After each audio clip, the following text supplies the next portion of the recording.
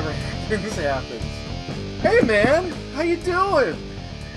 I'm pretty good. How about yourself? I think we're doing pretty good. Well, we're already sort of off to a good start here. So far, no libation, which is really funny about this. Neither one of us, I have not lubed up for this one, if so to speak. I don't know about you. But No, I'm 3 hours behind you, man. It's a little early for me to be drinking martinis. yeah, I was glad to hear this. Yeah, and good pull, by the way. How do you like your martinis, Mark? Do I look like I give a damn? That was a good one. Yeah, that was that was Craig, right? Because I remember Yes, Casino Royale. Didn't Timothy Dalton also have a weird response to that? Or I don't recall. It's been a while. okay, we're gonna get to that though. Real quick, we don't have any news tonight. It's just Mark and I. We're doing a James Bond special, part 1 of our James Bond special, which we've been sitting on for well over a year. In fact, what our part 2 is going to be is our top 10 favorite Bond films, which we actually already recorded once, right at the start of this whole pandemic thingamajig. And that was when I was having all sorts of problems. I was kind of on my own there for a while. And we did a James Bond special, and it was lost. Now, we did do our Who's Your Bond back in March of 2020. You can go find that. So Mark and I ran through the 6 gentlemen that have played James Bond officially. And we're going to do a little bit of a review of that tonight. But you can go back and hear our justifications a little bit more at length back in March of 2020 when we did this originally. But I have to say, before we get to this legacy character, there is one other legacy character that I want to mention tonight. And that would be Captain Kirk, played by William Shatner, who literally went to space at 90 years old. If only I could be that spry at 44. He is... This man is an inspiration, okay? He really is. Just this guy that, at his age, he is just not... He was just in Shark Week diving with sharks just this past summer. So, I mean, he just... And by the way, did you happen to see one of the publicity photos? Yes, I think I know exactly which one you're talking about. He came out and they gave him his uniform, which was a goldenrod, and then the pilots were all wearing red shirts, and he was like, "Uh-oh, I gotta get it." So I just want to say, Mr. William Shatner, I got the chance to meet William Shatner at one point. We're good friends. He has no idea who I am, and he is such an inspiration. I just want to, big round of applause for this guy. The world's grandpa is really who he is. I said that. Stanley was kind of the world's grandpa, and then he passed on the torch to William Shatner. By the way, both guys who are super spry in their 90s. So, I mean, I agree with you. I'm a few years older than you, and I hope I can be, I wish I was like that now some days. I mean, this world... I am literally half his age, and I get up in the morning, and I feel like my hips don't work, so... Yeah, so... Yeah, but tonight we're going to talk about 007... James Bond. I've been looking forward to this. Mark, I don't think I've made a secret, but you're probably the biggest James Bond fan I know. So you're going to run the show here for us here in a second. But listen, he's the original franchise character on the silver screen, right? He predates any superhero or sci-fi epic. Everything from Star Trek to Star Wars, from Superman to Captain America, at least on the movie screen. Not in print, but absolutely on the movie screen. And tonight we're going to explore a couple of these things. There's a lot of myths that we're going to explore, and there's some rumors that we're going to talk about. And I like these movies because they're time capsules in a way for music and fashion and politics, even storytelling sensibilities. And because of this, let's get this one thing out of the way now. A lot of these movies are very dated. Oh, yeah. But with Bond, very much so. They are a product of the time periods in which they are produced. Now think of this. James Bond has managed to perhaps become the most famous fictional character without the assistance of any accoutrement. He doesn't have a logo like Superman that he wears.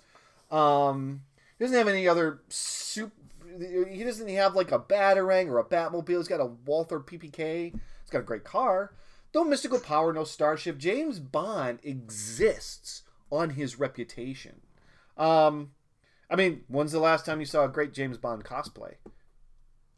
I mean, it's just a guy in a tuxedo, right? I mean, maybe holding a martini glass. yeah, sure. I mean, you have to walk around doing this, otherwise you're not going to know. So we're going to talk about a few things tonight. James Bond. We're going to start this off with, we're going to go run down a brief reintroduction to our James Bonds, and we're going to keep it brief. We're going to expand a little bit on the gentleman who takes our top choice. But do you want to go ahead and start, or do you want me to kick this one off? No, I can start. Let's. We're going to start with the top. You said we're going to go descending order, 6-1. Descending order. 6 to. Okay, so we're starting at the end. All right, as usual, as per usual. All right, so I'm going to say that my two bottom choices. I'm going to qualify this by saying that I don't think any of the gentlemen who have played Bond have been bad. I agree. I don't think any of the 6 are bad. So this is purely a order of preference, not saying that anybody at the end is bad. No, I enjoyed all of them. I'd start at the end and say the worst, obviously David Niven, but but that's not official. I have not watched that. Basically, I remember asking you, should I check this out? And you just went, no, don't. I'm like, okay. Yeah, it's horrible. But no, I'm going to say I'm going to start at the end. I think my end is actually just a tie, so I'm going to start with the one with the least credits to his name and say George Lazenby. Sure. And it's not that he was bad on Her Majesty's Secret Service. He was taken over from big shoes from Connery. Mm-hmm. He had no acting experience. he pretty much lied on his resume. We're going to talk about that at length a little bit at some point. So you're right, though. But so yeah, I mean, his chops weren't there yet. But considering that, it wasn't bad. I mean, yeah, there's some delivery that's bad. There's some woodenness, but I think he could have grown into a good Bond. I would have which loved I'll to have discuss that later. Yeah. But I think he just ends up being, unfortunately unpolished. And I really would be interested to see if he had 2 or 3 movies under his belt where he would have ended up. Yeah. So that's my number 6, George Lazenby. My number 6 is George Lazenby. Again, just the resume is really, the sample size is so small. I on Her Majesty's Secret Service is one of the franchise highlights for sure. We'll get to that at some point. And as much as I would have liked to have seen more, I do find myself wondering if Connery or Roger Moore, if that was the end of Connery's run or the beginning of Roger Moore's run.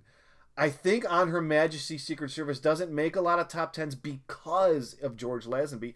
A bit unfair. But I wonder what it would have been like with either of the two of them, because Roger Moore then eventually cemented himself as a lot of people's favorite Bond. Yeah, that's it. Go ahead. Sorry. No worries. So my number 5 is going with the second least routings as Bond, with Timothy Dalton. And I adore Timothy Dalton. I think he is a hell of an actor. I love him in virtually everything I've seen him in. I have loved him as everything from a voice in Toy Story to the TV show Penny Dreadful to the villain in The Rocketeer. And I also loved him in Doom Patrol. Oh, Doom Patrol. Yes, he's great as the Chief. I mean, he's fantastic as Calder. Yeah. But, yeah, I mean, he's a phenomenal actor. He's wonderful. I adore the guy. I just didn't feel he was Bond to me. And again, maybe that's because he only had 2 films under his belt, and one of them, which I'll get to in a little bit here, was particularly underwhelming.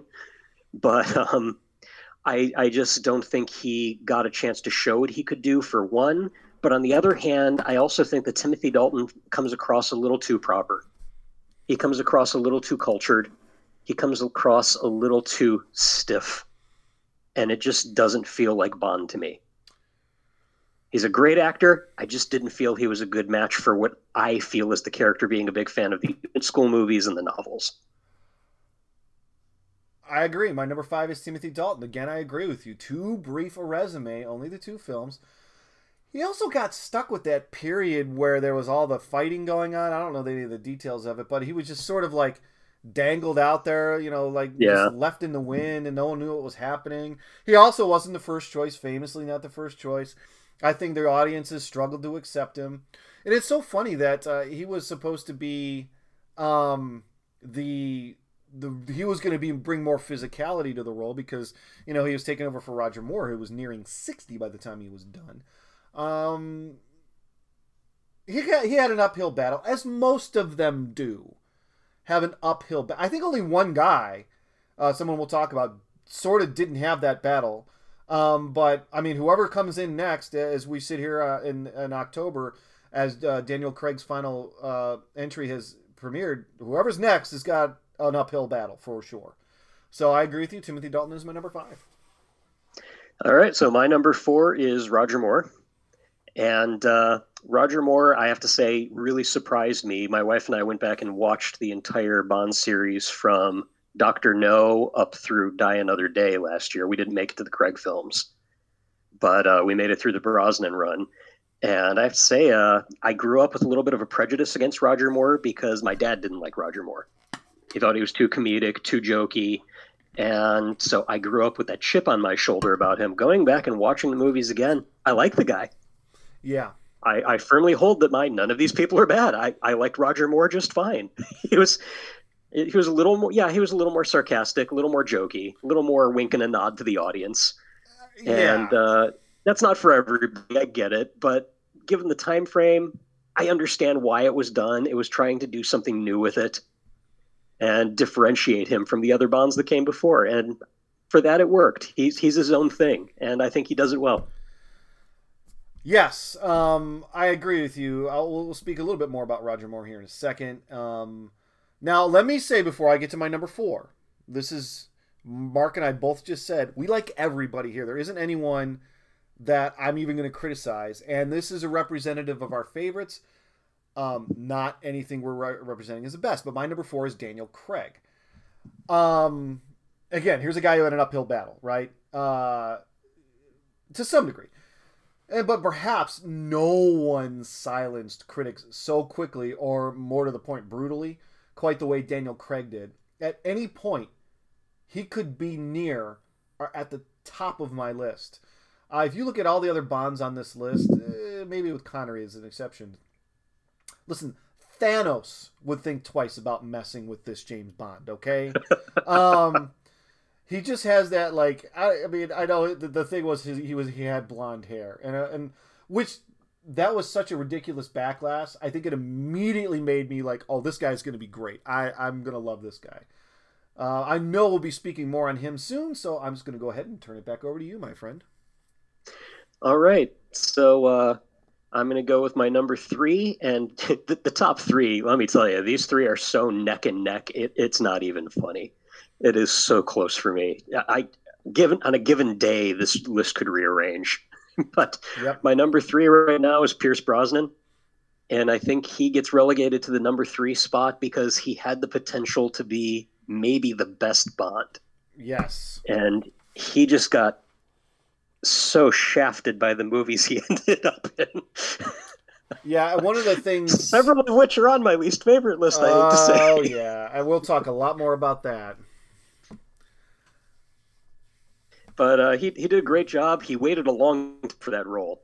And when he struck out in it in GoldenEye, he knocked my socks off. I loved it. I loved him. And I wish the series had continued on more in that regard, because I think he could have really been something stellar. Oh, agreed. So my number 3, Sir Roger Moore. What can you say? He was absolutely the James Bond for the 1970s. In fact, he went all the way through 1985 being the James Bond for the 1970s. This is one of those instances where the man behind the facade elevates his position. Moore seems like, to all who knew him, among the most kingly men to walk the earth. A truly wonderful human being by all accounts. I mean, his work for UNICEF speaks for itself.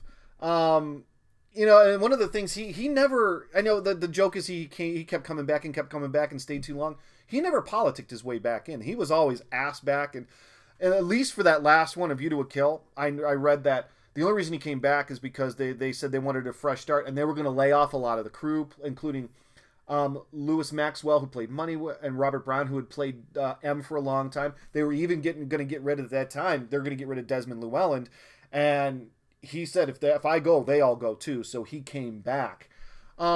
Let's also say that, boy, I mentioned a few minutes ago that James Bond is a product of the music of the times and the fashion of the times, and boy, does he get the worst of that. And we're talking the sideburns, the turtlenecks, the bell bottoms, the disco, yeah, self-aware sight gags, and let's also forget, the politics of the time. Audiences were coming off of Vietnam. I don't think they wanted to go back and watch war movies. They wanted an escapism, and England was coming off the Falklands, which is so they needed something to go and like just. I was with you. I dismissed him for a long time, but if you go onto the message boards like I have, there is a legion. Like you will find him at the top spot on a lot of people's Bond lists. And by the way, nobody has better interviews about being James Bond than Roger Moore. So, Darren, are you saying that nobody does it better? No, that's right. Yeah. I mean, here are some of my favorite quotes of his. People always ask me if I do my own stunts. Of course I do. I also do my own lying. I enjoy being a highly overpaid actor. My acting range has always been something between two extremes of raise his left eyebrow, raise his right eyebrow.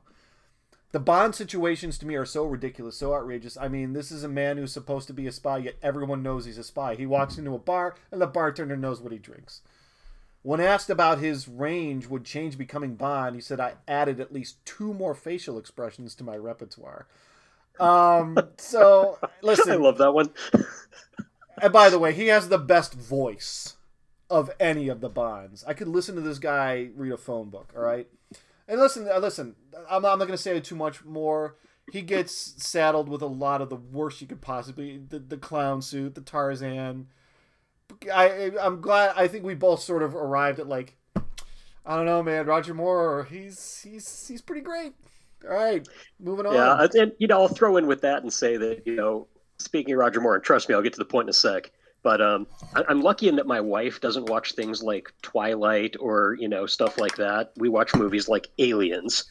But the big thing that she watches is those Hallmark Christmas movies. Oh, yeah. And I can't abide those things. The acting, it's like high school plays, and the directing is so awful. And she actually got me into watching them last year because I walked in the room while she was watching one. I was like, ooh, Roger Moore. And I sat down and I ended up watching a bunch of them with her because that was my gateway drug. Now I'm okay with them. I still don't love them, but I'm willing to indulge and enjoy them with her. Yes. And I have Roger Moore to thank for giving me that time with my wife. It's just, but he can even do that. He is so powerful, this guy. Getting down to the top 2 here. Down to number 2, I'll say that if you know me, this is not shocking, but my number 2 is Sean Connery. Sean Connery embodied the role of Bond so wonderfully from the get-go with Dr. No, and embodied that role so well that Ian Fleming rewrote the character's backstory to make him half Scottish. That's awesome. So, that tells you you're doing the right job. When the creator loves you so much, he starts changing the character in his books to be you. And I think Connery just had the wonderful balance between snarky and sarcastic comments, but deadly serious brute force. I believed Sean Connery was a highly trained assassin in those movies back in the day. And I just, when I read the novels, that's the voice I hear in my head for Bond, no matter what. So, yes, he's my number 2, and it sounds like he should be my number 1. And again, that's a tight running. Honestly, the top 3 are so close for me, and I've already tipped my hand because we've run through the rest who my number 1 is. But yeah, I think it just depends on how nostalgic I feel that day. Yeah, well, you're not alone because my number 2 is Sir Sean Connery. And I'm just going to echo your sentiments. Far be it from me to disagree with anyone who wants to claim that Connery, the truest original Bond, is the best. After all, the man's silhouette is famous. With each new actor and every shaken martini, double entendre, surname emphasized introduction, and an awkward karate fighter too. Connery's legacy is further cemented. He is the foundation on which the most legendary cinematic character was built. and able to thrive. The original women want him and men want to be him, titan of the silver screen. While I only have him as my number 2, even I must admit that he is the face I see and the voice I hear, just like you, when I think about James Bond. A true icon in every sense of the term. Though throwing the word icon in Connery's Bond's direction does not seem quite enough. The term iconic is thrown around so often and so carelessly that it sort of has lost its meaning. From my perspective, there needs to be a significant passage of time. An icon must be made to endure changing attitudes, desires, trends, genres. To put a fine point on anything or anyone with true iconicism, you couldn't do a whole lot better than placing Sean Connery in that famous pose, gun in one hand, drinking in the other, and that wry smile on his face next to the definition. To some degree, anyone who has ever been in an action film or dreamt of being in an action film or simply fantasized about being a cool guy, like in an action film, owes something to Sean Connery. Indeed. Well said, sir. Well said. Which moves me into my number 1, Daniel Craig. And I will admit I was in the boat where I objected to Craig when he was cast, to the point where I did not go see the movie at first, despite being a huge Bond fan. And it wasn't just the blonde hair. I just didn't think he looked like what I imagined Bond looking like, based on previous films I'd seen him in. And I had a friend that went and saw it, came back and said, I'm seeing it again. I'm taking you with me. I'm paying for your ticket. Thank you, Kevin. And he dragged me to the theater to see it. And I'll tell you, Casino Royale was just... Daniel Craig didn't fill Sean Connery's shoes for me. He overspilled them. He embodied Ian Fleming's Bond for me. The attitude, the violence, everything about it. I disagree with Judi Dench's M in that film, where she refers to Bond as a blunt instrument. Bond in the books is more of a knife in the dark. And I feel that is Daniel Craig to a T. His Bond is a scary mother. Yeah, he is. He is a guy that I would not want coming after me. Yeah, again, like you said, ask me on a different day, I might give you a different answer. If I had seen, if we were doing this after No Time to Die, he might be at the top spot for me too. But my number 1 is Pierce Brosnan. I've heard that one will always be loyal to their first Bond. Well, it wasn't really my first exposure. His debut, GoldenEye, was the first one I caught in theaters. When researching for this list, I came to the conclusion that for however a list like this would shape out for anyone, Brosnan did have one advantage over all 5 of the others. He seems to have been the only one who met with near universal praise upon his announced casting. We all know that Lazenby's task was near insurmountable, having to follow Connery. Moore had the same task to a lesser degree and was criticized for being older than Connery. Dalton had to take over for Moore, who had grown very popular in his 50-year stay as James Bond, and was already at least the second choice. We know that for sure. Craig was not the first choice. We know that. And blonde. I was even somewhat taken aback to find out that Connery had met with a great deal of recoil, because they felt like the books were very popular, and when they read the books, they did not see Sean Connery and from Ian Fleming's novels. But it seems that the 007 fan base, who had been starved at that point for nearly a decade by the time Brosnan sauntered on the screen and breathed a very grateful sigh of relief. It was as if Brosnan had been genetically engineered to play James Bond. But, sadly, unnecessarily, perhaps undeservedly, he's also the only one of the 6 that was cast aside. His run feels incomplete to me. He deserved to have, I think, one more movie to kind of make up for the 3 previous ones, which, by the way, could we all just say one thing about any of these guys? They didn't write the script. They didn't direct the movies, okay? So whenever you research these lists, you see people like how much they hate Pierce Brosnan because of the movies. They're like, well, it wasn't his fault. No, not at all. I feel bad for it. I do too. You said it yourself. He should. I mean, this conversation should begin and end with him, but it doesn't. I mean, he deserved so much better. Yeah, True, his movies did get progressively worse and had begun to trend more towards the Roger Moore era than what would become Daniel Craig's era.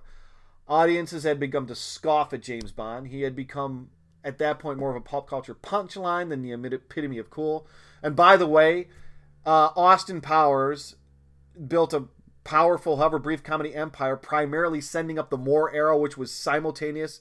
That wasn't done any favors. And then Jason Bourne came along, which presented a tone that Bond fans were kind of like, see, that's what we're looking for. The damage was done, and the blame was sort of laid at his feet. I mean, couldn't you just stop making crap movies? He was unjustly blamed, and I submit for your consideration the following. 1999's World Is Not Enough. Movie's terrible. There's no two ways about it. Maybe among the worst in the series. We'll get that. We'll get there. But would you agree? Brosnan is working his butt off in this movie, trying to he had to know oh my God, this thing sucks. So he's doing all the heavy lifting. And look, with apologies to Sam Smith, the writing was on the wall when they gave Brosnan Denise Richards as a Russian nuclear physicist named Christmas to work with. Though it does have one of the best ad-lib lines of the series when they're coming out of that tomb, and she's like, my name's Dr. Christmas Jones. Don't worry, I've heard all the jokes. And he goes, I don't know any doctor jokes. So before the new Bond is cast, I did this once before, I'm going to do it again. I'm starting the rumor right here on this podcast that he's coming back for one more turn in Bond. After all, Michael Keaton is back as Batman. We can do this one more time. An aging Bond, forced out of retirement, battle an echo from the past. Maybe 006 still lives. I'd be all for it. I mean, why not? I would be all for casting a former Bond as a Bond villain.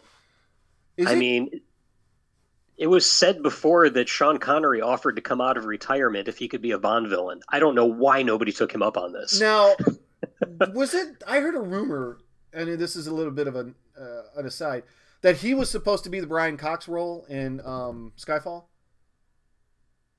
The caretaker? That wasn't Brian Cox. That was somebody. Albert Finney. Who was it? Thank you, Albert Finney, yes. I was like, no, it wasn't Brian Cox. But yeah, I think that was supposed to be Sean Connery. Oh, okay. And he did not accept. All right, so Mark, before we move on and you take over, I have something fun I kind of want to do here. And I didn't want to tell you about this because I wanted this a surprise. And it kind of leads into what we're doing next, which is we're going to list... At some point, we're going to get to our top 10 favorite Bond films. But what we're going to do before that is we're going to give you all the ones we don't like, and then from whatever number, we're going to go all the way up to 11 with the rest of the films. So we're going to go with basically our least favorite Bond films, and then our meh Bond films, and then our favorite Bond films. Much better said. Thank you. Okay, but here's the thing. I'm looking at a list of the James Bond films, and I want your take on this. So I have Connery did 6. Mm-hmm. Of the 6, I'm going to list these to you. I want you to tell me which ones you like. Dr. No? Yep. From Russia with Love? Yep. Goldfinger? Yep. Thunderball? Yep. You Only Live Twice? Yep. Diamonds Are Forever? Screw that. Okay, so for the record, Sean Connery's batting 5 for 6 of his movies, okay? We all know Lazenby's batting 1,000. Okay, so let's move on to Roger Moore. Famously, he did more than anyone. Diamonds Are Forever. Nope, sorry. Live and Let Die. Yeah. Man with the Golden Gun. Yep. The Spy Who Loved Me. Yep. Moonraker. No comment. So we're saying no on that? Yeah, I'm not a fan. For your I feel like we're kind of upending the whole least favorites and meh list now. Yeah, I'm trying to index this a little bit. Do you just want me to skip ahead and come back to this? Yeah, this feels like it's kind of giving our picks before we're actually doing the list. Well, remind me to come back to this. I think you're right about that. All right, well, go ahead and kick us off, man. Let's talk about these. All right, well, as far as least favorite films go, I'm going to go the opposite direction. I'm going to save my least favorite for last on this list. Okay, so you want to start with the ones we're kind of The rest of them I could put in any particular order except for two that are my least favorite. Yeah, So I'm going to save those for the end, I did and the then same. everything else will just be kind of. I did the same. The ones that sort of fall in between favorites and least favorites, I don't really have them in any particular order. But just so you Yep. know, two of them didn't make my list at all, and that's because I either have not seen them or it's been so long. The two that I don't have indexed here are The Spy Who Loved Me, 1977, and For Your Eyes Only, 1981. So I just couldn't get around to seeing them. I'm going to do it this fall. So right now, those two are off my list, but I still have 25 films on this list. Oh, going all the way All up to right. number one. Okay. Okay. So you're playing loose with it. Got it. I like it. All right. So I'm just going to start off in no particular order. This isn't chronological. This isn't a favorite order. This is the order. I just happen to have it. And I'm going to start with the 16th Bond film, License to Kill, in 1989. It was Timothy Dalton's second outing as Bond, and it just becomes a tedious revenge flick. It's more of an excuse for stunts and violence than anything else. There's a convoluted infiltration by Bond to try to get back at the villain who attacked his friend and murdered his friend's wife, and it seems overly complex for a world-class assassin. Weren't they trying to capitalize on the Miami Vice thing too? Yes, they were very much trying to capitalize on that. Film features, Robert Davi is one of my favorite villainous actors. The guy is just awesomely menacing. And you've Yeah. got a very young Benicio del Toro as his henchman, wielding a knife and being very unintimidating because he's so scrawny at that point in his career. But I don't know, just the whole movie feels hollow. It feels like it could have been anybody and not just Bond. It doesn't feel like there's anything there anchoring it to James Bond besides slapdash throwing Q into it midway through the film. I mean, it doesn't feel like a Bond film. It feels like a poorly written revenge flick. Okay. So Keep going. moving on, I think my next one on the list is going to be 1979, the 11th Bond film, Moonraker. You start off with a really good global espionage plot that starts going weird and off the rails once you hit, Bond being attacked by a ninja in Italy.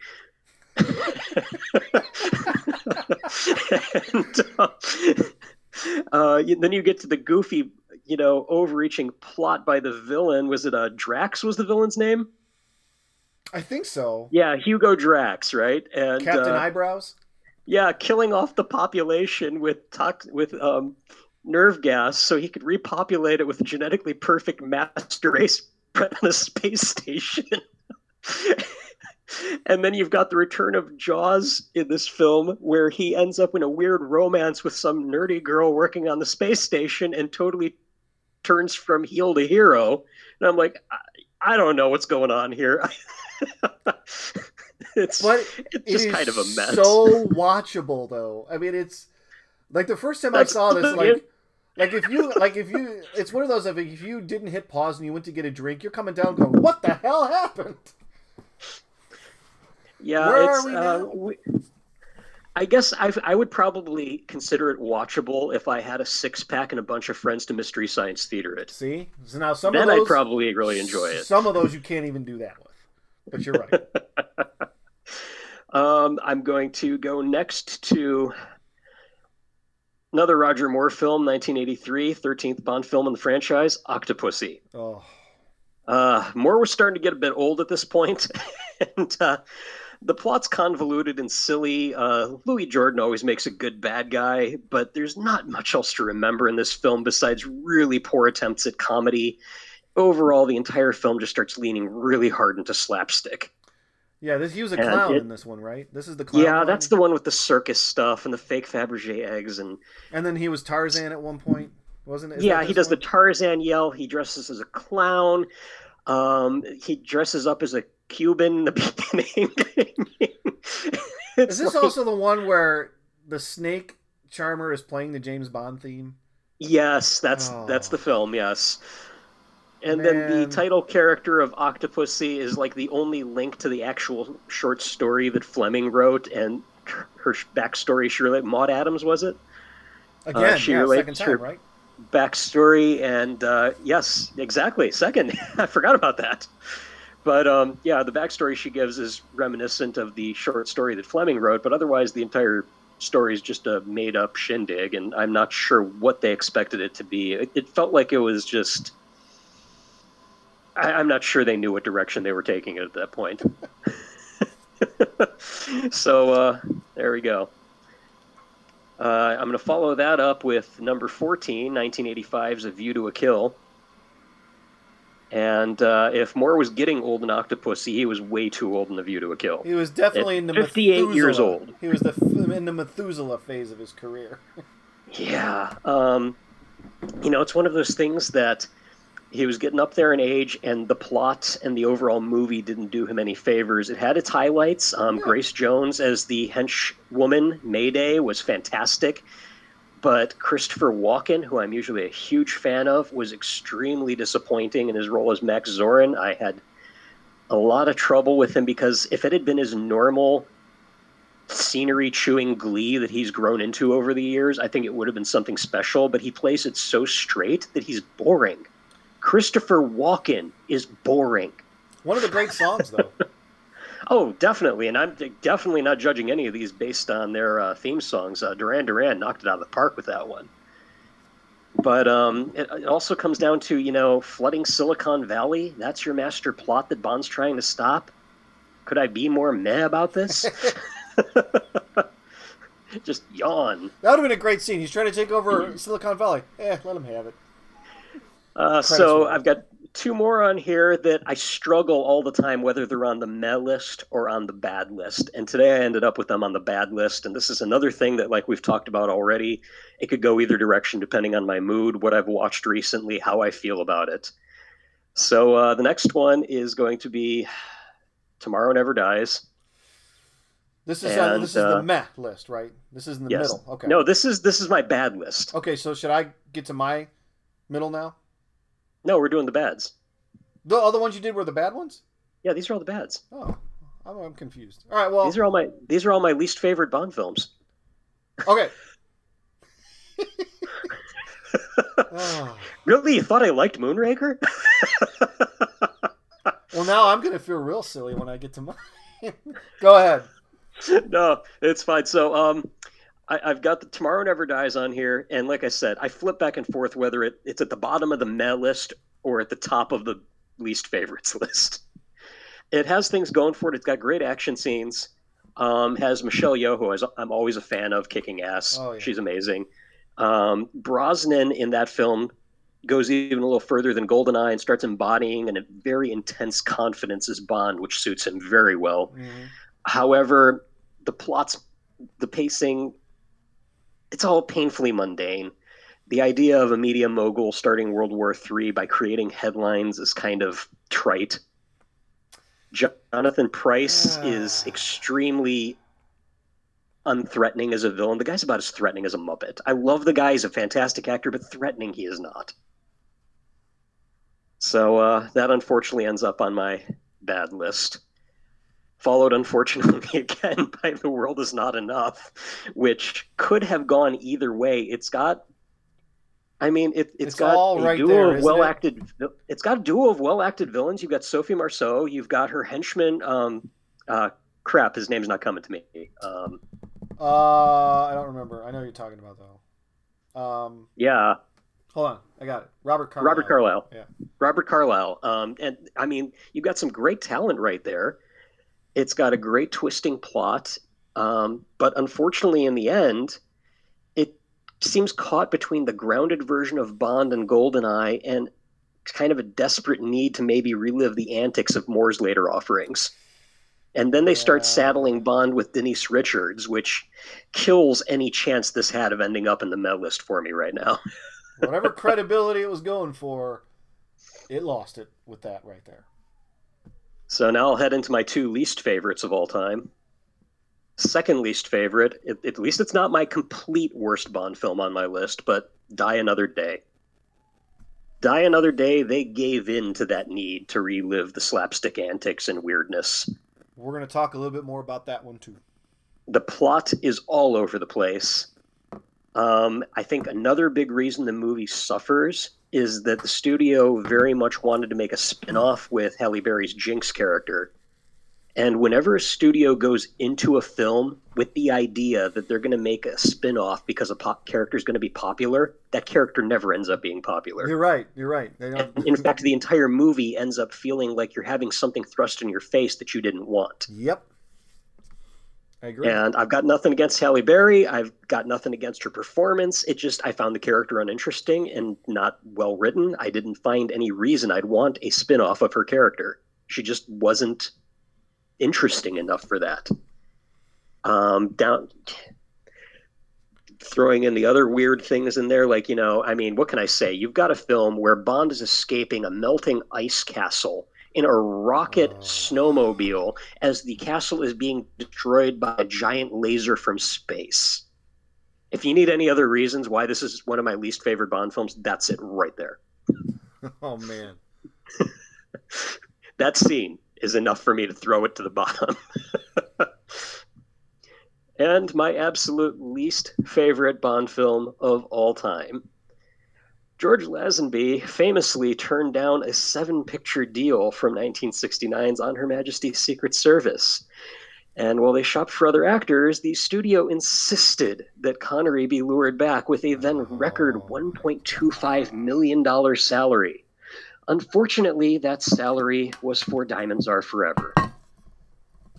The stakes in the film just never seem high enough for Bond to be involved. I mean, diamond smuggling. Let's take a look at this. 00 agents are highly trained assassins. Why does this warrant a 00? Great point. Oh, they're going to start tanking diamond prices. Okay, again I ask, why does this warrant the attention of your premier 00 agent? I don't get it. I like to picture George Lazenby in the theater watching that going, I was right. Yep. The stakes are bad. The stakes are low. The danger is forced. The henchmen, Mr. Wint and Mr. Kidd, are almost as silly as Jimmy Dean playing a villain. And right. The particular underwhelming quality of Jill St. John's uninteresting Tiffany Case character. Or she's just, let's put it this way, she's one of the Bond girls that I just want to not show up on the screen again because I really don't want to hear anything out of her. The character is just so annoying. Yeah. And if that in any way comes across as chauvinistic or misogynist, that is not my intent. There are plenty of Bond girls I do like, and we'll get to those. Well, the more interesting ones are the ones that actually do something. And I don't. You're right. It just seems cough, like cough, Michelle Yeoh. Cough, cough. Yeah. All right. So now are we ready to go here, Mark? I actually have. Give us your worst. I have less on my worst list than you do. But we're actually going to kind of discuss that. I mean, why that could be here in a few minutes. Now, I actually, of the ones I truly do not like, I only count 4 of them. And I'm going to give them in descending order.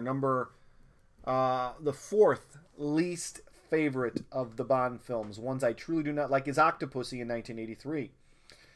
And I'm going to talk about these 2. I did include Never Say Never Again in this list of the ones I don't like. Now and the reason I did that is, so you're a James Bond fan, right? And it's 1983. And you're sitting here going, and anyone who's a James Bond, like, this is awesome. We got 2 James Bond films coming out with the 2 guys who are the 2 best James Bond fans. And then what you end up getting are 2 garbage movies. One's a remake of Thunderball. Never Say Never Again. One of these days, I want to know more about why this all happened. I'm not interested right now, but you're right. I won't tell you then. Yeah, well, give me a second here. Maybe I do want to know. It's nothing more than a cut and paste Thunderball. You're right. It begs the question. Well, it is a remake of Thunderball because they lost the license to Thunderball. So another company snapped it up and made it and lured Sean Connery back into it. That's the gist of it. By driving what I assume is a truck full of money up to his house. And so of course, he's not made of stone. So they cast a guy I refuse to believe was not Phil Collins as the villain. And it's a remake of Thunderball. So my question is this: is Sean Connery the only man in movie history to star in the exact same movie as the exact same character in two different releases, decades apart? I guess you only live twice. Okay, and then on the other side, Roger Moore fans were treated with Octopussy, because that was really great. By this point, Roger Moore had solidified himself as a worthy successor to Connery. He grew immensely popular as James Bond. But now, so you're like, I don't know, you came out in 1983 going, is there going to be any more James Bond? Because we took the two guys who played James Bond and literally crapped all over James Bond. Both of them did. And I'm going to agree with you. My other one, of my number 2 least favorite of all time, is Diamonds Are Forever. Now, here's the thing. Throughout the years, Roger Moore takes a beating for those who hate the goofy James Bond era. But that started here. Absolutely, it started here. Like the self-aware, like James Bond, people know who he is. Like random people just... Because there was the scene in there where that... what's her name? The Bond girl? I don't even remember. The one you hated? The character name or the actress name? Either one. We know you're talking. Tiffany Case was the character. Yeah, so she something happens to a guy, and he had switched the cards, and she goes, "Oh my God, I just killed James Bond." And he's like, "That's who that is? Why would she know who James Bond is?" So, I mean, that whole goofy sight gag, it actually begins before Roger Moore. It started with Sean Connery. Oh, agree. 100%. Now, my least favorite of all time. Mark, do you want to take a guess? No. It's one you already mentioned. It's one I already mentioned. Is it Die Another Day? It is Die Another Day, 2002. You know, it actually began really promisingly. Brosnan's Bond, captured between North and South Korea, held as a condemned captive, tortured for info as the opening credits began. But then, the moment Madonna's Die Another Day, by far the worst Bond song. I would disagree with that, but I'm not saying I love it either. Randomly, in the middle of that song, she goes, "Sigmund Freud." That is just weird. Yeah, and this is the opening to a Bond film. So we want Bond to reference Sigmund Freud. It's like the least James Bond thing you could do. At this point, though, I mean, we talked about, how in World Is Not Enough. It's the pieces are there. Brosnan's working his butt off, but then it didn't work. But at this point, Brosnan, I mean, like I said, he's working his butt off. He tries to save that movie. After, like, Madonna songs starts and then the Ice Castles, there's nothing Brosnan can do at this point. None of his heroics are going to be enough to salvage the last moments of his career, which saw him sky surfing on a cockpit canopy and then surfing back to the ice island. And by the way, this is not 1970. This is 2002. It should not have ended like this for Pierce Brosnan. He got done wrong, and that is my least favorite of all the Bonds. I don't blame you.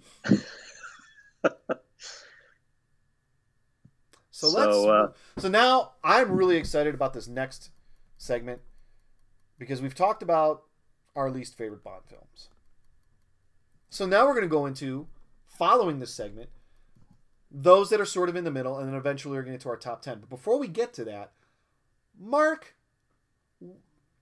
can we just say the James Bond films are not the most sophisticated in terms of story and plot line. They sort of have always had a reputation for great action and great stunts, like what's the next great stunt? So my question becomes, they're sort of like assembly line movie productions to a degree, and I'm trying not to be dismissive of this or reductive, but it is true, right? Villain, stakes, absolutely. Bond's got to go in. Okay, put the pieces on the assembly line. Let's get this thing going. So, what distinguishes a good one from a bad one?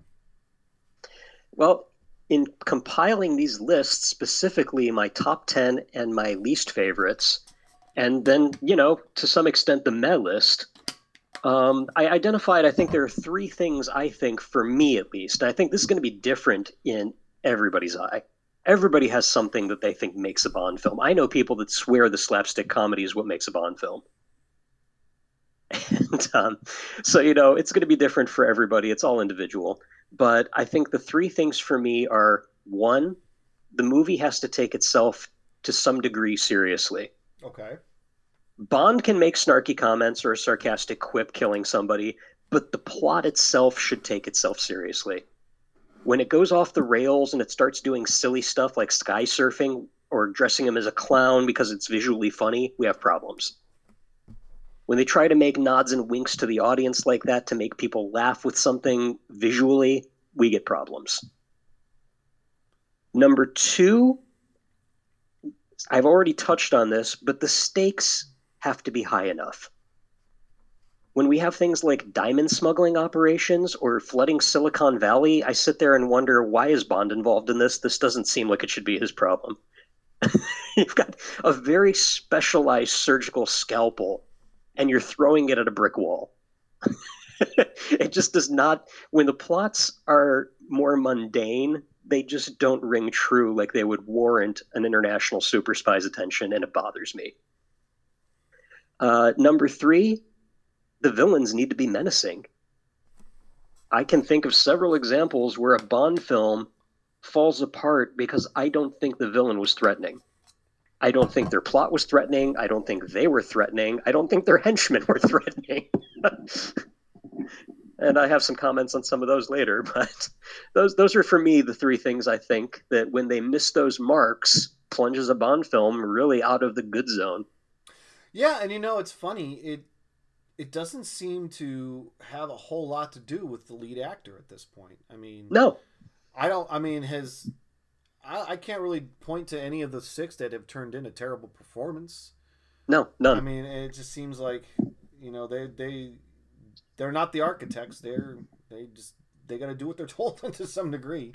Yeah, the blame for these fall on the writers and studio interference, I'm sure, at that point. Mm-hmm. Sometimes a director's vision maybe will mar it. But... Yeah, I mean, it's funny when you think about like something like when you said you were talking about Tomorrow Never Dies as the villain just wasn't menacing. You're right, but I at least remember him. I just watched Die Another Day last year. I still can't remember the villain for that one. I can't remember the villain's name, but I only remember it's Toby Stevens because I really like him, and I could not believe when we rewatched it that it was him, because he was on Black Sails on Stars, which I really loved. Lost in Space on Netflix. He's actually the son of Maggie Smith. Oh wow, I didn't know that. And if you look, know who he is, but yeah, it's he's a great actor. I love the guy, and when we saw him in that, I was like, oh my god. Jay, you want to just keep that off your resume in the future, right, buddy? Yes, I helped end the once promising career of Pierce Brosnan. Well, let's get into the middle of the road right here, right? The meh, as you're calling it. All right. Well, I guess I'll start in here, and these are in literally no order. Mm-hmm. These are films that they do their job. They're a serviceable Bond film, but they don't stand out from the pack in either being excellent or being horrible for me. They're just kind of there in filler. So I'm going to start with On Her Majesty's Secret Service, which I think there's just a few little things that keep it off my top 10 list. And one of those being the unpolished performance of George Lazenby, where if he had done a second movie, it probably would have ended up in my top 10 list. But, it has a lot going for it. It does have a great performance by Telly Savalas as Blofeld. He's suitably menacing in the role. Odd choice, but it works. I saw that at the beginning. I should point out that I had never seen On Her Majesty's Secret Service before early last year. Yeah. I watched it a long time ago. And, it was actually the only Bond film I had never seen. And I'd heard a lot of crap about it, and I have to say, I was pleasantly surprised. It was way better than I expected. Some great action scenes. I thought Lazenby did a decent job. The final line of his at the end of the film, I don't think Connery could have pulled it off as convincingly as he did. He did a good job with the ending. However, despite an awesome ski chase and some other things, there's some underwhelming slow pacing. Lazenby needs a hell of a lot of work, but I am going to give a huge shout out to Diana Rigg as one of my favorite Bond girls, Oh, for just sure. because, as per usual for characters she plays, she's tough, she's smart, she's capable, she's everything I want from a Bond girl. I don't want eye candy. I want somebody who can do the job too. Isn't that a bit of a misconception in the general public that the Bond girls are eye candy? But I think there are definitely those examples in the Bond, but It a lot of depends. them, I'd say the vast majority are, like you said, very capable, Yeah, there are far more. dangerous in a lot of areas too, like a There are some that are significant threat. very much eye candy, Mm-hmm. and then there are some that are very much capable, counterparts to Bond. And a big threat too. Indeed. Next, I'm going to go with Thunderball, 1965, directed by Terrence Young, who also directed Doctor No and From Russia with Love. It's an interesting plot where Spectre crashes a bomber in the ocean, and they're trying to retrieve the nuclear weapons it was carrying. It's a good setup. It's a good story. You got a great villainous performance by Italian actor Adolfo Celi and the absolutely drop dead gorgeous Claudine Auger as Domino. And it's kind of undermined by a slew of tedious underwater action scenes. And I get the feeling that at that point in time, being able to film underwater like that was something new and unique.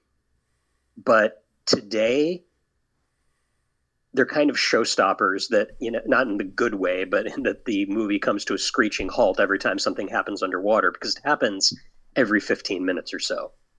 There's some kind of slow underwater firefight. There's a slow underwater chase. There's a slow underwater this. There's a slow underwater that. It's another one where I think it could have easily been in my top 10 list if those underwater scenes didn't just grind it to a halt every time they happen. They just go on for too long, and it seems like maybe they were a little too in love with the idea of doing it. As they say in Jurassic Park, a little too concerned with whether or not they could to think about whether or not they should. So unfortunately, Thunderball falls a little less than top 10 for me. Next up on my list, 10th Bond film, 1977's The Spy Who Loved Me. And it's a good film. It's not a great film for me. It's got a interesting plot, I'll say, maybe just oddball, involving a rich megalomaniac who wants to start World War III to destroy the world and start an underwater civilization while he hangs out in the Legion of Doom headquarters underwater. Yeah, I'm not sure about that. It's the introduction of Richard Keel's Jaws, who I kind of enjoy, even though he's not in the novels. He's an interesting oddball assassin character in this film before they completely ruined him for me in Moonraker.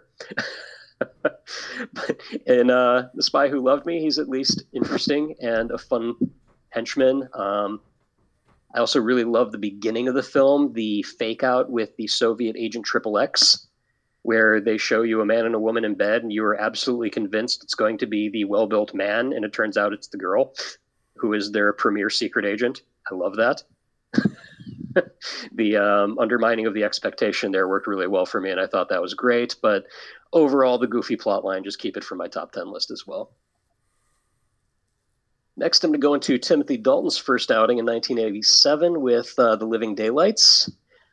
Bond helps a defecting Soviet general escape the KGB. Turns out it's a sham. The general is in league with an American arms smuggler played by Joe Don Baker. And he's evading Russian authorities. And let's just say Joe Don Baker is a nut job. The plot is slow and kind of boring, and there is a murderous milkman. I'm just going to leave it at that. Well, at least we don't see any more of Joe Don Baker in the James Bond franchise. No, not at all. That never happens. Next, I'm going to go with the 22nd Bond film in 2008, Quantum of Solace, the second outing by Daniel Craig. I see this show up on a lot of people's hated lists. I don't think it warrants that. I don't think it's horrible, but neither is it great. No, I think a lot of people put it on their hate list because it's an underwhelming follow-up to one of the best Bond films out there. And if you judge it on its own merits, it's a fun action movie. However, it just falls a little shy of the heights set by its predecessor. I mean, it's the same writers as Casino Royale. You've got Paul Haggis, Neil Purvis, and Robert Wade. So I'm not sure exactly what happened there. I think it falls into the same trap maybe that License to Kill did, because it turns into sort of a revenge flick. And that doesn't seem to work for Bond, for me at least, anyway. I just don't think it seems... Especially for Daniel Craig's Bond. It doesn't seem in character for him to go through all this, especially, well, in Timothy Dalton's outing in a revenge flick, it seemed convoluted and stupid. We could have just killed the guy at any time because he's freaking James Bond. Daniel Craig falls into a different trap with it, where it's just a string of clues leading him across the globe, and it just feels like a bad video game that's a string of fetch quests until you get to the end credits. So I think that's why it doesn't work for me. On top of that, I have this problem when movie studios decide somebody's the next big thing, and they're like in every movie being shoved in my face, and Olga Kurylenko at the time was that person. So it always left a bad taste in my mouth that I never thought she was that great, but she got shoved into pretty much every movie in like a 5-year period. Which was funny enough that I just saw her show up in Black Widow. Yeah. So that was my next. And then I'm going to call out Quantum of Solace, though, counterpointing what you said about Madonna being the worst Bond theme. For me, it's Another Way to Die by Jack White and Alicia Keys. I actually like that one. Two artists that I really like, and somehow I got what is to me just noise pollution. It's screechy, it's bad, I don't like it. It's easily my least favorite Bond theme. Next, I'm going to go with Spectre, and I'm not going to elaborate too much on this because I saw it once in the theater. I thought it was another one where I thought it was a serviceable action film, but didn't really stand out from the pack. Right. Considering I've only seen it once, I don't remember much of what it was about, except that I like Christoph Waltz. I'm just going to leave it at that. I should probably watch that again before I see the new one, considering characters repeating and all. And then I'll finish up with Live and Let Die, our first outing in 1973 by Sir Roger Moore, which I think that's another one that teeters on the edge for me for being into the top 10 or being in the mez. And I think what usually pushes it into the meh for me is whoever at the studio thought that the Hick Sheriff was a great idea and an amusing piece. I thought it was interesting at the time, being 1973, and given our social situation, that they decided to push buttons based on the activism of the militant Black Panthers at the time and making the villains black. In retrospect, that seems a bit crass. However, looking at it from a positive standpoint, I have to say that what I respect about that movie, of all the organizations Bond has faced, the African American community in that film is 3 steps ahead of him at every turn and foils him at every opportunity. So kind of two sides of that coin there. I look back on it, watching it last year, and I saw that, and I was like, that's kind of interesting. They might be the most potent adversaries he ever faced. So that would be the end of my ML list. All right, so mine, in no particular order, I have Moonraker 1979. You said it best. This is a very bizarre entry, but it's a fun watch. It really is. Tomorrow Never Dies. This one has grown on me over time. I love the scenes with Bond and Q in this movie. License to Kill in 1989, the film that makes me wish we could have gotten more of Dalton as Bond, because this one wasn't the best. I'm going to go with you on Quantum of Solace in 2008. Craig really hasn't turned into Turkey, but this one's the least of his films that I've seen so far. And Spectre 2015, pretty much the same thing. It barely charts ahead of Solace for me. Again, nothing terribly wrong with it. Also, nothing terribly memorable about it. Live and Let Die, 1973. Roger Moore arrives, and it's fun to watch him running around New Orleans. I love that as the backdrop for a Bond film. It just seems to fit. I don't know why. And it seems to fit Roger Moore's Bond for whatever reason. The whole Louisiana swamp setting in New Orleans is fantastic there. Yeah. The An Living, absolutely great setting for a Bond yeah, film. it's really fun. The Living Daylights in 1987. Dalton arrives to bring us a more serious, grounded Bond, and also a car chase with an Aston Martin on skis. But you gotta love riding a cello case down a mountain. Come on. Yeah, once again, the more serious, grounded Bond with these elements involved. And we were upset with Roger Moore for all the crap that he went through. Wait, what were we talking about? Right. 1967, You Only Live Twice. Socially, this one doesn't age too well, but the Volcano Secret Base amazed me when I was a kid. Villains have had secret layers ever since. And Thunderball, 1965. We spoke off air about the length of the underwater scenes. But this was probably really groundbreaking, and audiences probably had never seen anything like this in color before. So I guess it's forgivable for that, but you're right, it does have a bit of a tedious feel to it. I will say that I do have an honorable mention for my top 10 when we get to it. It's one that's kind of hovered between these two, so I just sort of put it in between, and that's Skyfall in 2012. And I can understand that. And it just sort of hovers between the two. And it's funny, like when I go to my top 10, Skyfall could end up like in the top 3, or it ends up here. So that is so there we go. We've gone through by my count about 15 of these Bond films, and it's interesting. Of the ones you mentioned, when we get to our top 10, I think that it's going to be really interesting to go through that top 10, and I'm excited when we get to it that what you will think of some of the entries I have. But before we wrap this up, I do want to I wanted to get back to what we were doing before. Yeah, absolutely. And that was the time. Yeah, you're right. I have to scroll back up here. Here we go. Okay, so I went to Sean Connery. Let's just do a quick recap. That's Dr. No from Russia with Love. Goldfinger Thunderball. You Only Live Twice. On Her Majesty's Secret Service was not him. That's Lazenby. And then Diamonds Forever. So you have he's 5 for 6. He is 5 for 6 for me. Yeah, 6. I have him as 5 for 6 as well. Lazenby batting 1,000. Let's go to Dalton's 2 entries.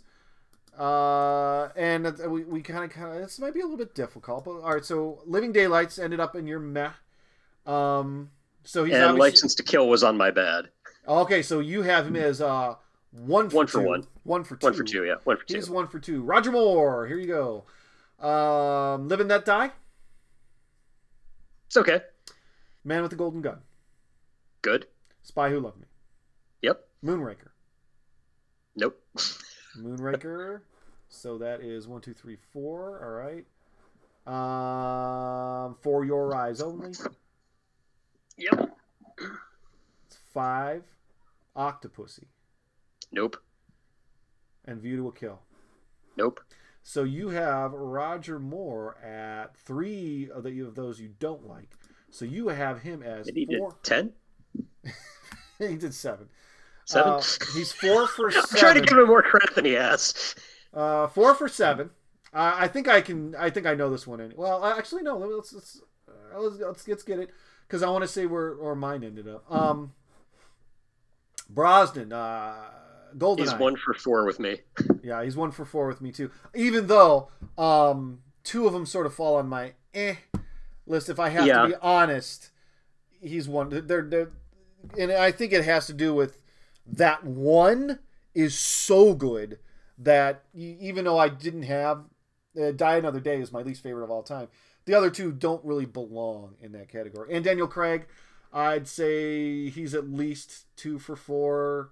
Probably you could make him 4 for 4. You can make him. I'm giving a positive to the Mez, so it's 4 for 4 for me. So you have him as 4 for 4. He doesn't have any that I hate or dislike. All right, so I would probably have him at so far. And here's why. I mean, even though Solace and Spectre end up on my meh list, I still have him at 2 for 4 because there's such a gap between the 2 and the other 2. Like Skyfall and Casino Royale are so good, and the other are so average that I would actually put him at 2 and 4. So, not surprisingly, I think Sean Connery here is the one who really turned in the most. I mean, he's got, I would say Lazenby's a misnomer because he's batting 1,000. He only did the one. But Connery's 5 for 6 for both of us. And I'll tell you that, going into rewatching the films with my previous prejudice imparted on me by my father's viewpoint, I'm really surprised looking at that Roger Moore bats over 500 for me. Yeah, he did. That's pretty awesome. Yeah, it is pretty awesome. It's okay. So the last thing we have to talk about is it time for Craig to go? It's time to wrap it up for him? I think so.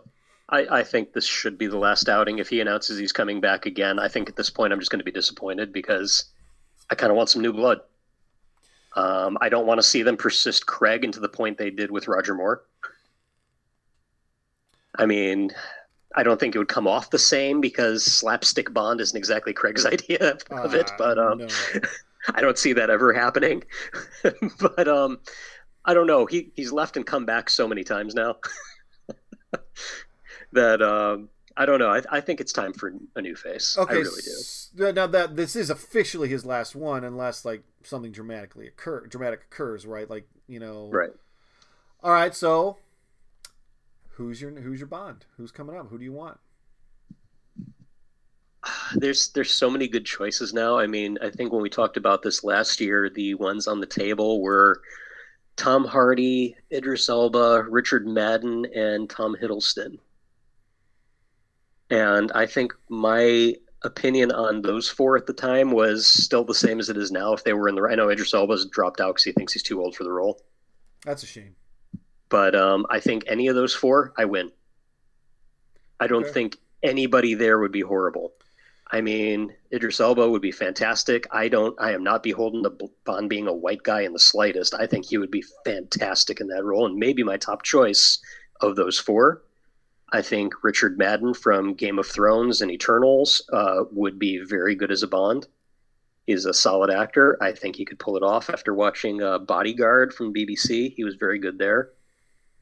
I think Tom Hiddleston, people just see him as Loki, but if you watch The Night Manager, it's a miniseries. It's basically a 3-hour-long audition for him to play James Bond. And he's quite good in it. And then you can see him jacked in Kong Skull Island if you want that look. So then I don't know. It's just I feel like Tom Hardy's probably the weakest of the choices for me, just because I don't think he feels like Bond, but I still think he'd do a hell of a job. I'm not even sure who's on the roster in the odds right now. Have there been new ones added since then? I haven't been really paying attention. I really wouldn't know. It's not something I find particularly interesting. What about does it have to be? I mean, there's obviously a lot of rumors that it's not going to be a man. It's going to be a woman. In fact, they're saying she's already there.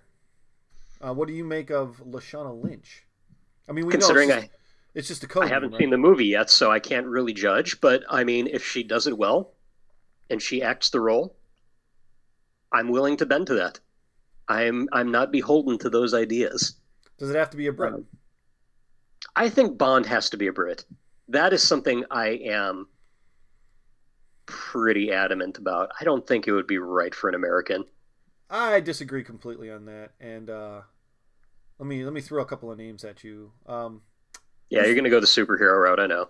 Yeah, who's playing Superman right now? Yeah, I know. We don't really know, I guess. You're going to go Superman, you're going to go Spider-Man, you're going to go... Well, thank you for stealing my thunder on that, but... Yeah. If Superman can be played by a Brit, then James Bond can be played by... He's already been Australian and Irish. What's the big deal? I mean, it's one of those things where... If you're sitting in the movie and you're watching it and the acting's great and the story's good, are you going to walk out of the theater going, it was awesome, but he was not Brit, so 2 of them already haven't been. Absolutely not. I mean, I'm going to be honest and say that if they do a good job and they embody Bond, I'm not going to have a problem with it. But from a pre-production standpoint, I believe it should be a Brit. Just like every time they're casting Superman, I believe it should be an American. Well, but I don't hold that against the final actor if it's still good. So I mean, we have 2 British Batmen, we had 2 British Spider-Men, we got a British Superman. So, I mean, at this point, they owe us Bond. Right? Now, I'm just going to throw out a wild card there. Martin Short.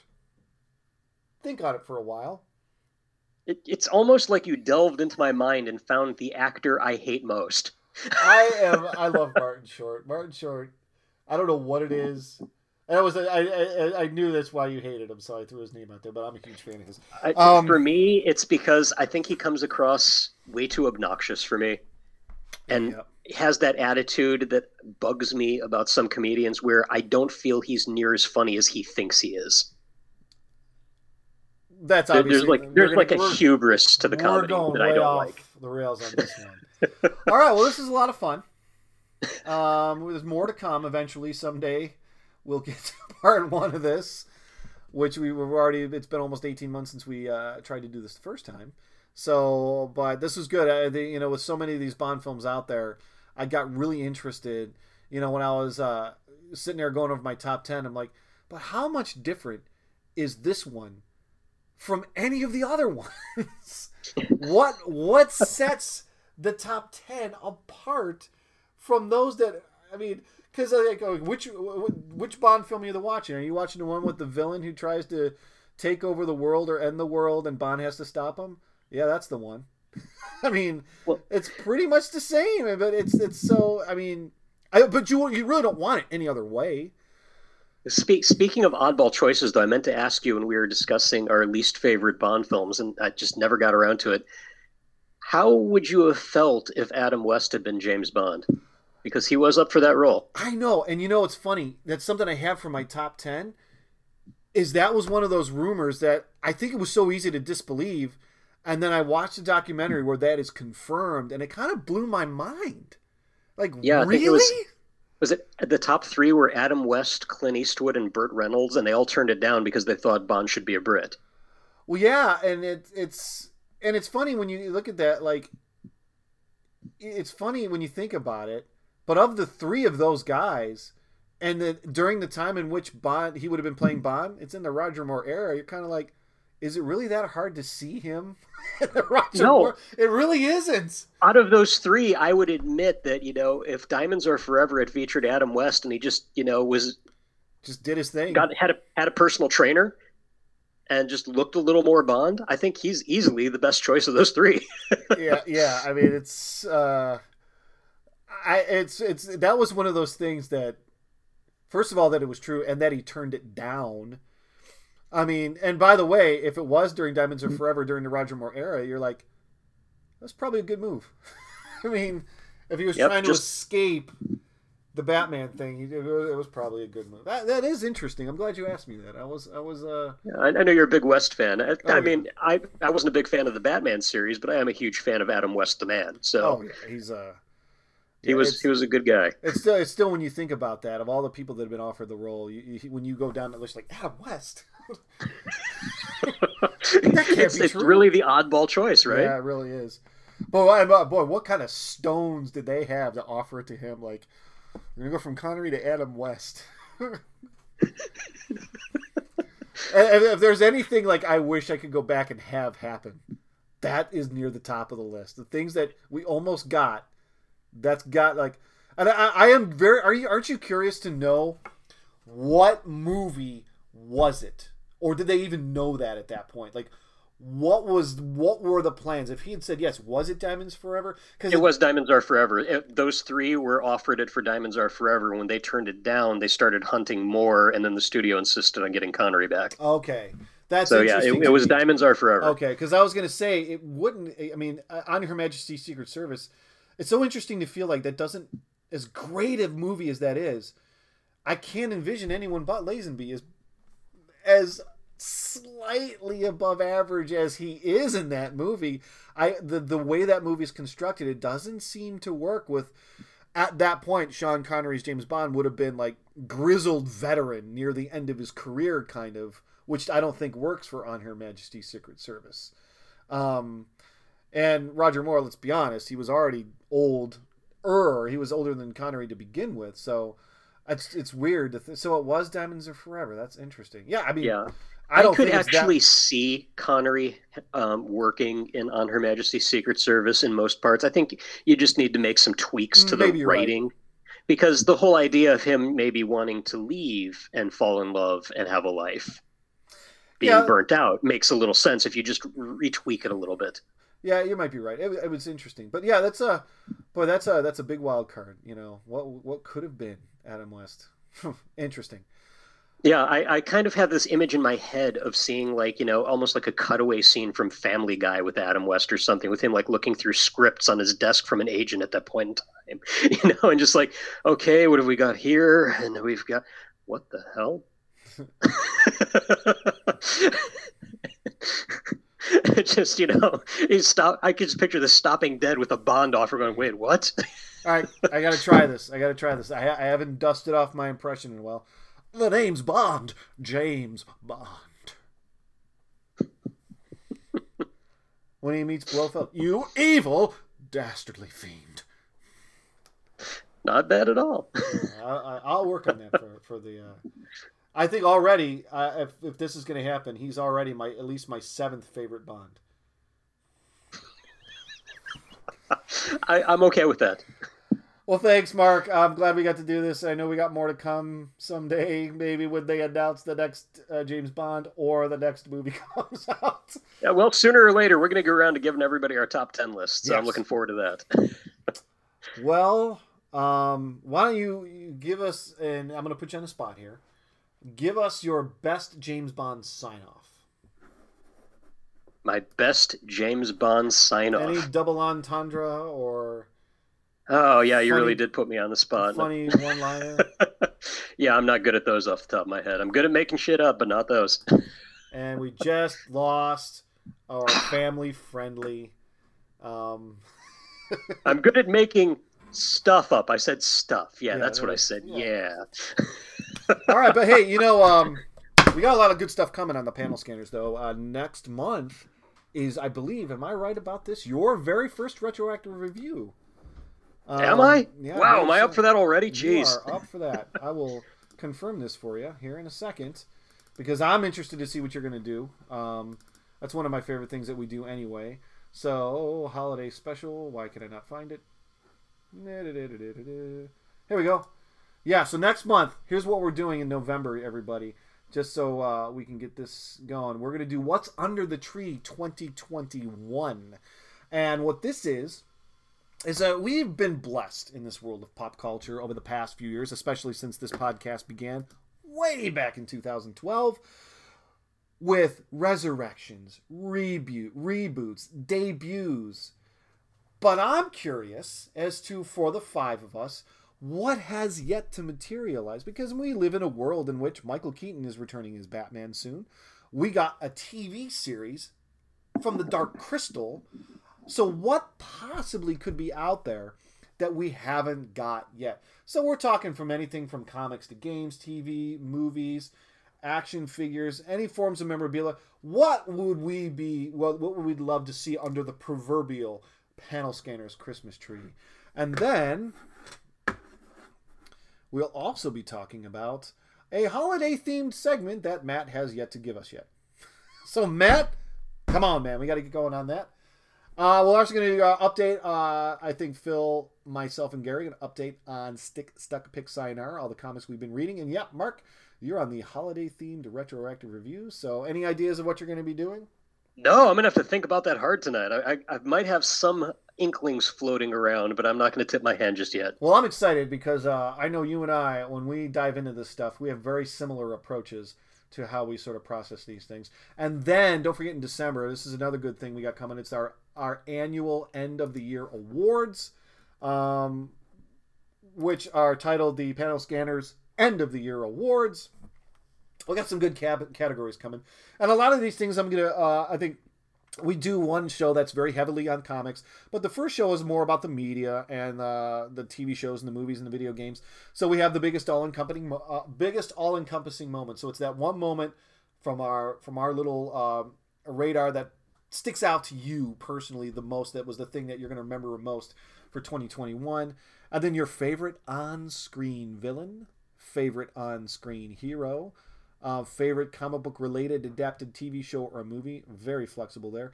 Rest in peace character, rest in peace title could be a TV show, things that are a game or something that ended, something that was canceled. And then, of course, we'll get into our comic book end of the year comic book awards for the end of the year, all the stuff that we've been reading. And then one of my favorite shows in January. And Mark, I'm glad you're going to be joining us for this one because it'll be the first time you're able to do the annual what you looking forward to for 2022. Everything that's going to be fun. In the calendar year 2022 that you are looking forward to. And Mark, this one's all you. In March, finally, after almost 10 years by this point, we're going to get to our very first Batman special. Oh, yes. So I look forward to I'm really excited. There's a lot of good stuff coming. So get ready. And that's about all I've got, as Phil would say. Mark, anything else you want to say before we wrap this sucker up? No, I'm just going to say that this was a lot of fun. I'm always loving discussing James Bond films, especially with a good friend, and can't wait to get back into it with everybody. Yeah, right back at you. Hopefully all 5 of us will be around for these holiday episodes and the end of the year awards. It's going to be a lot of fun.